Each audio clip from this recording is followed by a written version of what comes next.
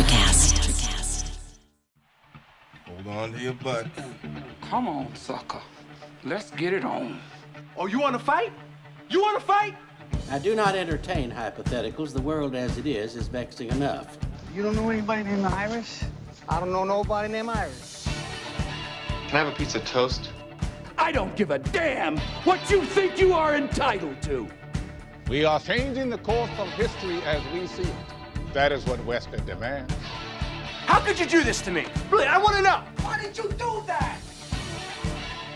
What you feel only matters to you. Step back for 1 minute and look at the big picture. And that's all? No, not for the real fire. We offer you a bond, a family that very few can understand. Help me. Help you.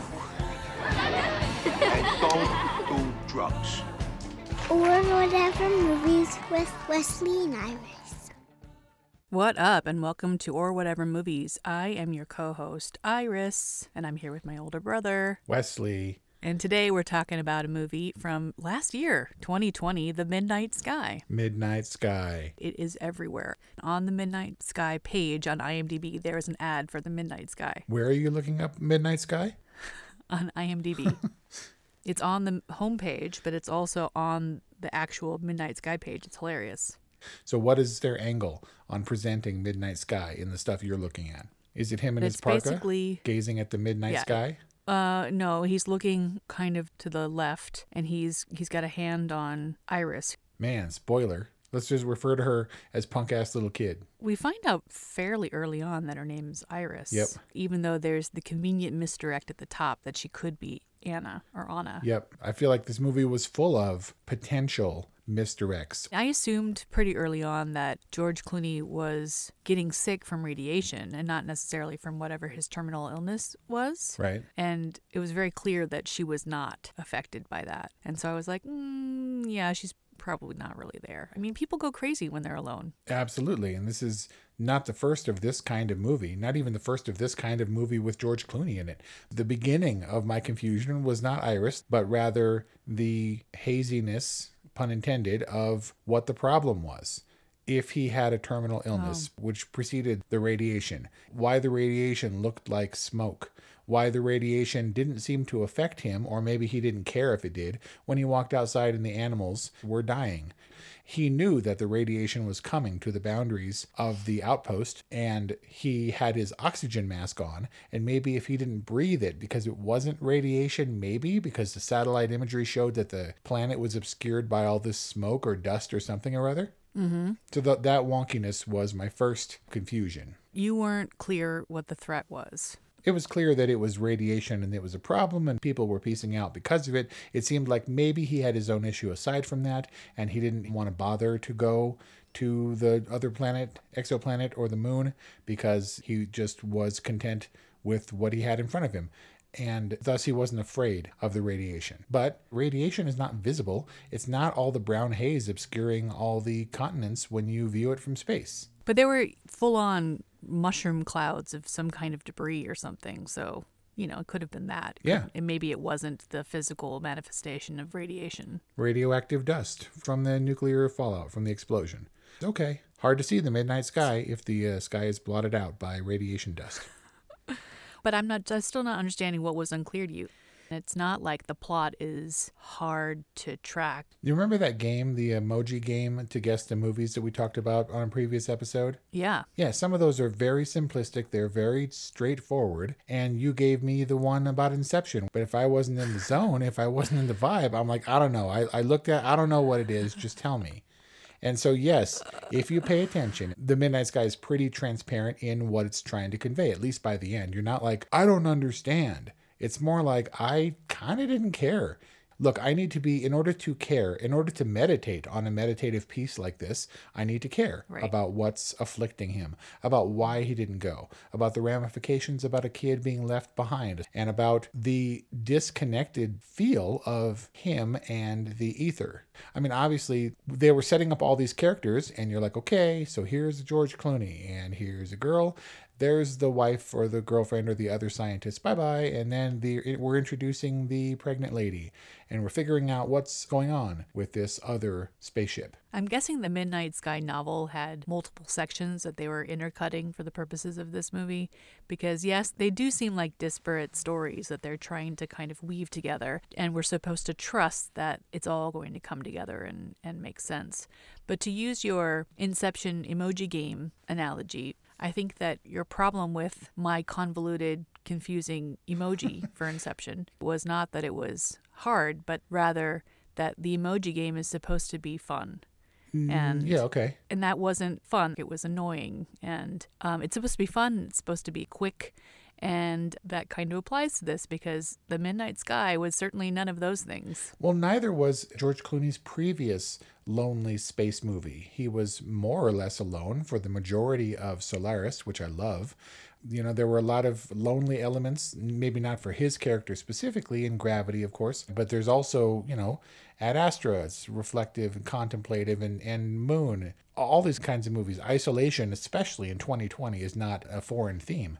And those were more fun to me because I was immediately engaged. This movie didn't speak to me at the top, and I was like, okay, let's pick it up a little bit. But you're supposed to, he's establishing the atmosphere, the loneliness, the isolation. He's basically the last man on Earth, and don't you kind of have to get that vibe to really care for him? And I did that, and I experienced the boredom and loneliness of him being the only one on Earth because I had no frame of reference for anyone. This film requires an investment of caring, and they needed to give me something to care about. And they are introducing new characters all the time. We know who Felicity Jones was. She was in Rogue One and the On the Basis of Sex, the RGB movie, and a bunch of other stuff lately. She's been around for a while. We know she's important. I know Damian Bashir is important, but other characters were introduced in this way that we're supposed to care about. You're paying attention when the mom stands out from the crowd and she's looking for Anna, right? You're paying attention when George Clooney's baby mama drives away. Even though we don't have all the connections. And then he and Iris inexplicably leave the safety of the base to travel to another place. And they come across the plane crash and wondering about the significance of that dude. And so whatever, we're leaving the safety of this thing. It's not what I would have done, but okay. This is a one-time deal. They decide to leave the base on the snowmobile with very little supplies, obviously never ever intending to come back. This is a one-way shot. And so this movie propels us along in ways that I didn't quite understand. So they come across the guy in the plane crash, and then they come across the little boxcar station in the middle of nowhere, and now they're going to sleep, and now they're wet. Why are they wet? Well, he's wet. She doesn't get wet. Yeah, and he throws her out the window and goes to great lengths to save her, almost dies himself. And now they're worse off than Plain Dude in that they're soaking wet and they're wandering around in the middle of nowhere. In a snowstorm. Yeah, they wouldn't last minutes. Well, you know that his clock starts ticking the moment he loses his transfusion machine. So it's like, you already know the dude's gonna die. But he's also now responsible for her, as evidenced by his panic to try to keep her alive when he loses her. He's going down, there's no doubt about it. And now he's icy and cold and he lost her on top of it. But he's stumbling around. Then he finds her again, and they're both wet and icy, okay? I don't think she's wet. Whatever, he's wet, and he's sickly. And now there are wolves, and now Iris is gone. It goes from bad to worse. And then he gets that ice goatee, where his entire face is covered with ice. And Kelly's like, he might lose his lips. It was like a donut of ice stuck to his face. Yeah, but it probably offers some protection from all of the wind. I know I'm being nitpicky, but I'm watching this thing and I'm like, okay, they're leaving, I guess. Oh, and now this is happening, and now this is happening, and now they're hosed. Yeah, what is your point? Right, and then we switch to the gravity, the ether arbitrary spacewalk that they take, and it's her first time, and you walked outside. I'm like, okay, we know she's gonna die. Kelly's like, she's not gonna die, and I'm like, well, Jyn Erso, what's her name? Felicity Jones isn't gonna die, and the baby daddy's not gonna die. And so it's got to be her. And then she didn't die. And then she died. And then got her in a thing. And maybe she's going to live. But then she's not going to live because the blood skittles were flying around. But not one of those drops of blood hit and stuck to anything as blood or water would. In fact, it bounced off of stuff. It's called the covalent bond.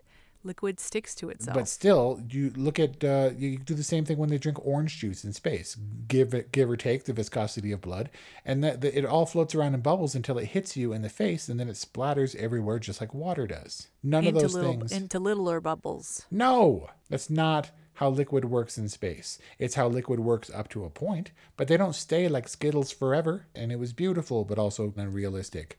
In the same way that some of Gravity was. And I can get all sciencey and nitpicky or whatever, but it just spoke to things that happened and weren't quite right or realistic. Just like him wandering around soaking wet in the middle of a blizzard, miles away from anything, and they're just going to be fine. They're going to be fine. I'm feeling like we're going to end 2020 and start 2021 with Nopes. So I'm in a nope mode. I've reverted to just a nope stage. Yes, it's like you're nopey mopey. I like watching George Clooney. I think he has presence, but he didn't just act in this movie so that I can blame it on someone else. He also directed Midnight Sky. And for all the pains he goes to make it a spectacle type of movie, a lot like Ad Astra with his buddy Brad Pitt. I mean, it's harrowing when he's trying to save the snowmobile.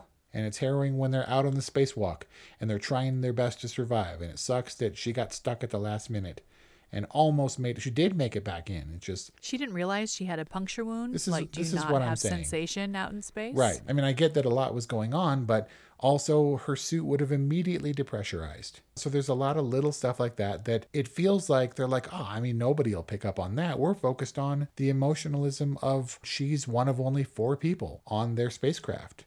Headed off to an uncertain fate, and that's what we're focusing on the possibility of losing her, not on the logistics and the limitations of space. And they knew that there was an ice field up ahead. They might have been going through one of the rings of the planet or something, and they're like, let's take a walk.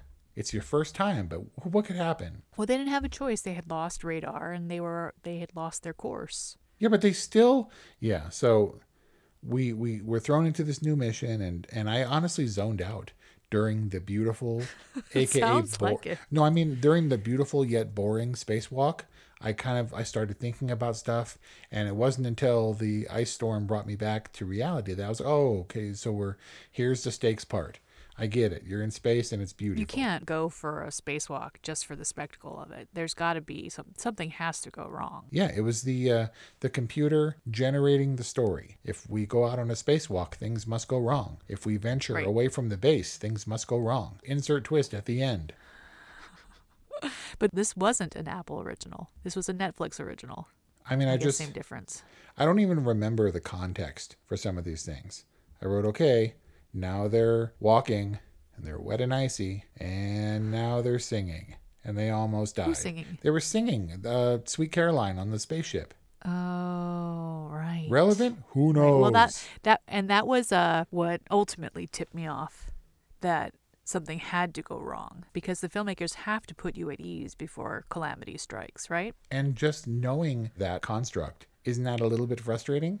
If you're going to get into the sing-along, you just know that it's going to be punctuated with something horrible. Yes. I mean, if you're ahead of it, then yeah, it's kind of almost impossible to enjoy the sing-along. It just becomes this ominous foreshadowing of the disaster to come. And as well, if you have a space movie where things are in jeopardy, you inevitably have to bring up the slingshot maneuver, right? You're out of options.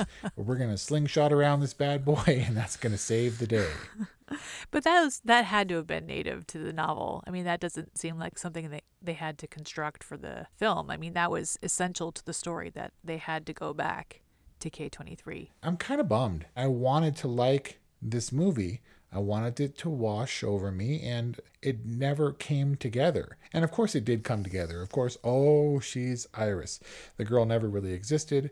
The girl was also presumably a vision in the back of the car, wasn't she? No, that was actually her, but he never saw her. That was either he got a glimpse, he had enough of an impression of her that she was forever frozen in time as that girl he had seen that day. But he didn't recognize her. It was interesting to me that Felicity Jones was actually pregnant during this movie. And really? George Clooney said he ordinarily would have freaked out about something like that in his younger years or his greener directing days, because he's directed other movies. He would have been freaked out about her being pregnant? Yeah, what do you do? Like right before shooting, by the way, I'm pregnant. You can do the thing where you mask the belly and put them behind desks and stuff. but also he's like, this could be good. Let's roll with it. Oh, you mean that wasn't in the story that she was pregnant? No. She was that's pregnant. good. Right, and that's great.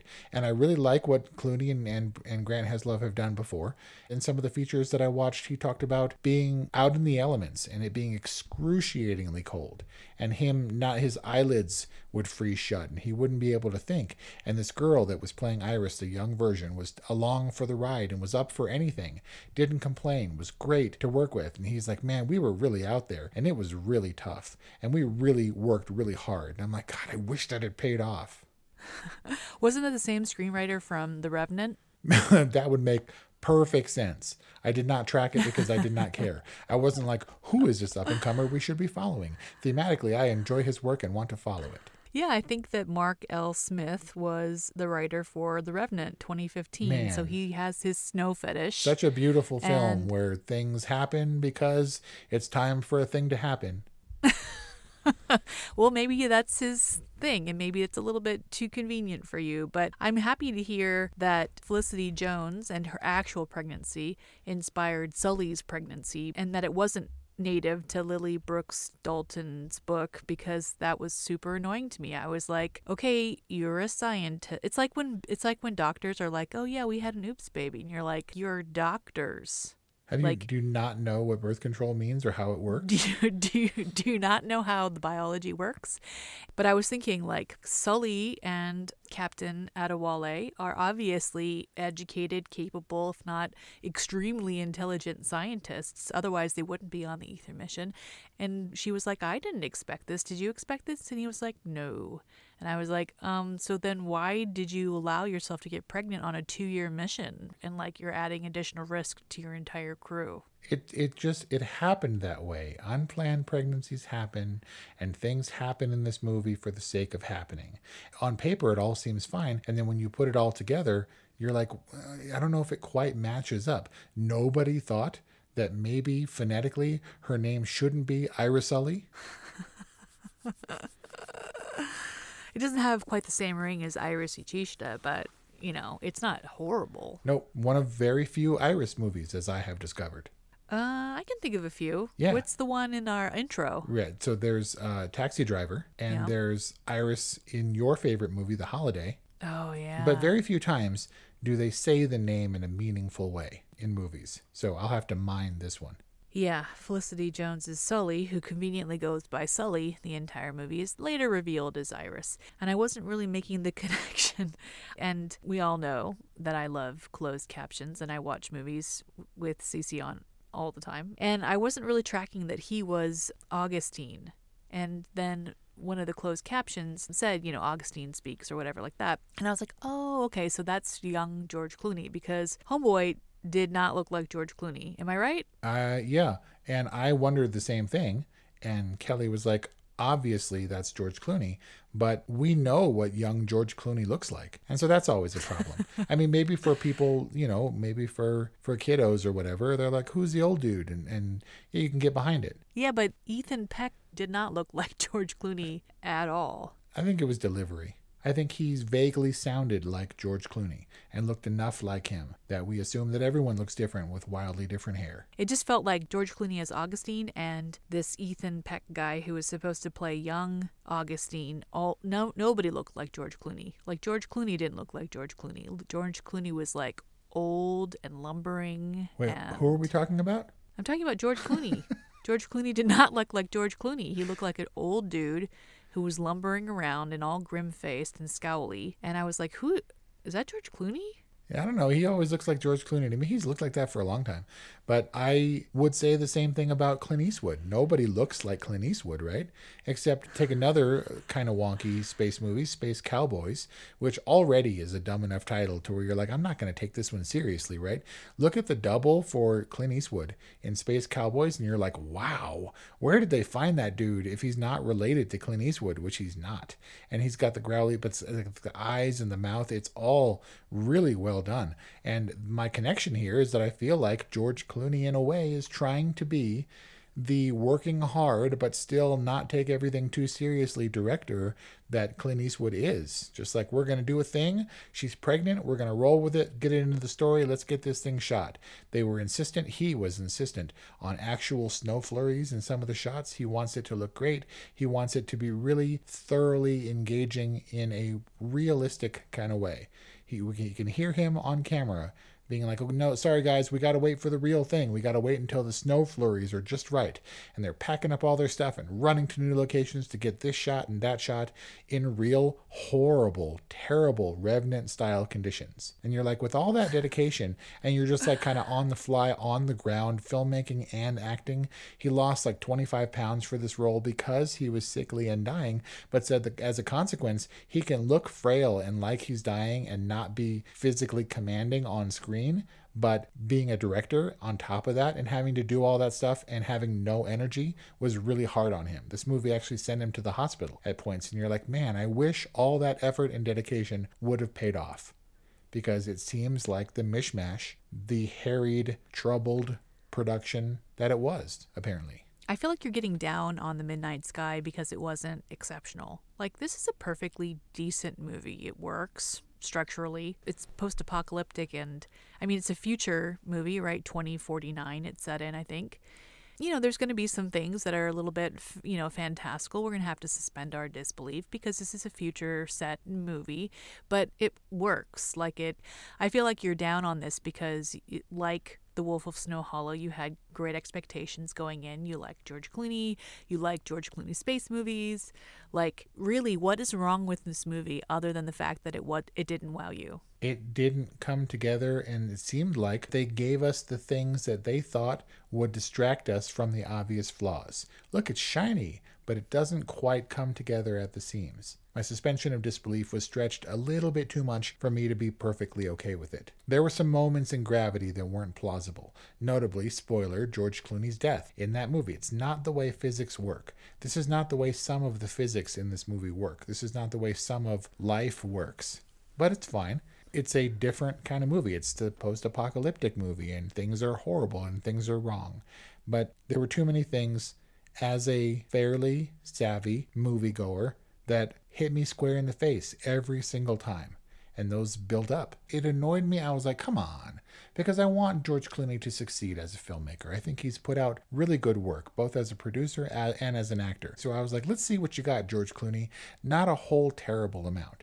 But it's not to say I didn't enjoy watching this movie. It just can't rank among my favorites because of the wonkiness of many things. Things that were convenient or meant to be profound in their lack of expository establishment, and were never, or I didn't care when the explanation finally came around. I mean, with his experience with Gravity, you could see how this would make sense, like with Solaris. And, I can imagine him being like, I want to try my hand at a space movie. Sure. And this source material has a ton of potential, and it's one dude in this one part of the story, and that's a great vehicle for me, star vehicle for me. And then there's the whole ether mission piece, which, I'm sure would be a whole lot of fun to direct, and we haven't talked about that almost at all in this review. Right. It seems like this was like Away, or one of those shows where they have a lot of content, and maybe The Midnight Sky was a limited series or a multiple episodic series that he was like, nope, gonna make a movie, and pared it all down, and some of the nuance gets lost. Some of the stuff that's slowly revealed over the course of 10, 12 episodes all kind of gets jammed into this thing. It's like The Devil All the Time. Long, sprawling novel boiled down to 2 hours of kind of confusing content. Not really confusing, but like for anyone else, I would be like, good effort, George Clooney, and give him a pat on the butt. Keep doing your thing. One of these days you're going to make a movie that's going to change the world. But the dude just turned 60. And he's directed numerous movies before, and he put himself through hell. And I think, like Leonardo DiCaprio, after putting himself through hell, he's not going to get the recognition that he deserves, that he wants. You said that you're gonna pat George Clooney on the butt. Yep.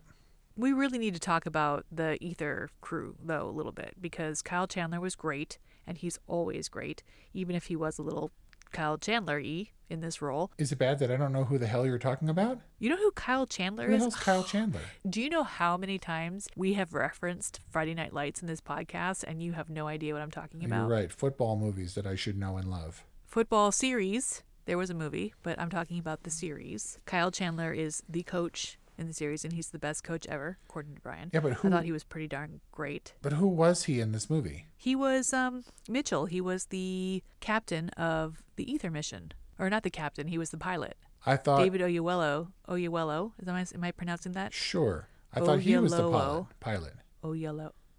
No, he was the captain.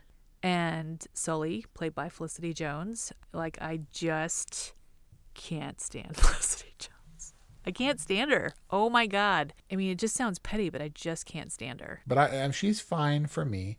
But George Clooney, I'm saying that I like George Clooney, that I like more or less everyone involved in this movie, and yet the movie came out being less than I expected it to be. And you're saying you actively dislike Felicity Jones, and yet you've spent this entire review defending Midnight Sky. Well, because I'm not really finding your dismissal of this movie to be fully justified. Like, if this were a Hallmark movie, it would be like, wow, it was a really good Hallmark movie. Nope, can't judge it by that metric. I'm just saying that there are probably people out there who want something that's gentle, and they want something that's meditative, and they don't want something that's overly convoluted. Like, this was a simple story with a simple plot, and, you know, ultimately it's about the reunion of father and daughter, and Augustine is able to do something very special for his daughter, you know, essentially save her life, and he gives her a second chance. And what's so wrong about that? It's kind of sweet. They killed the female character, and there was blood everywhere. How gentle and meditative was this movie?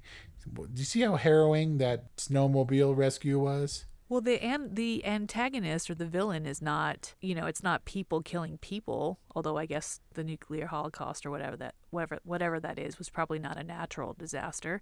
But otherwise, it's, you know, it's man against element. It's man and woman against element. It's man and woman against space. There were wolves. It's man and girl against snow. It's Maya against meteor shower or whatever that thing was. I mean, it's not like it was people hurting people. No. Except for the nuclear holocaust. But it could have been. They had those elements. All we were missing were ravenous space monkeys. Eating you through the face? Yep. Like eating you through your helmet face?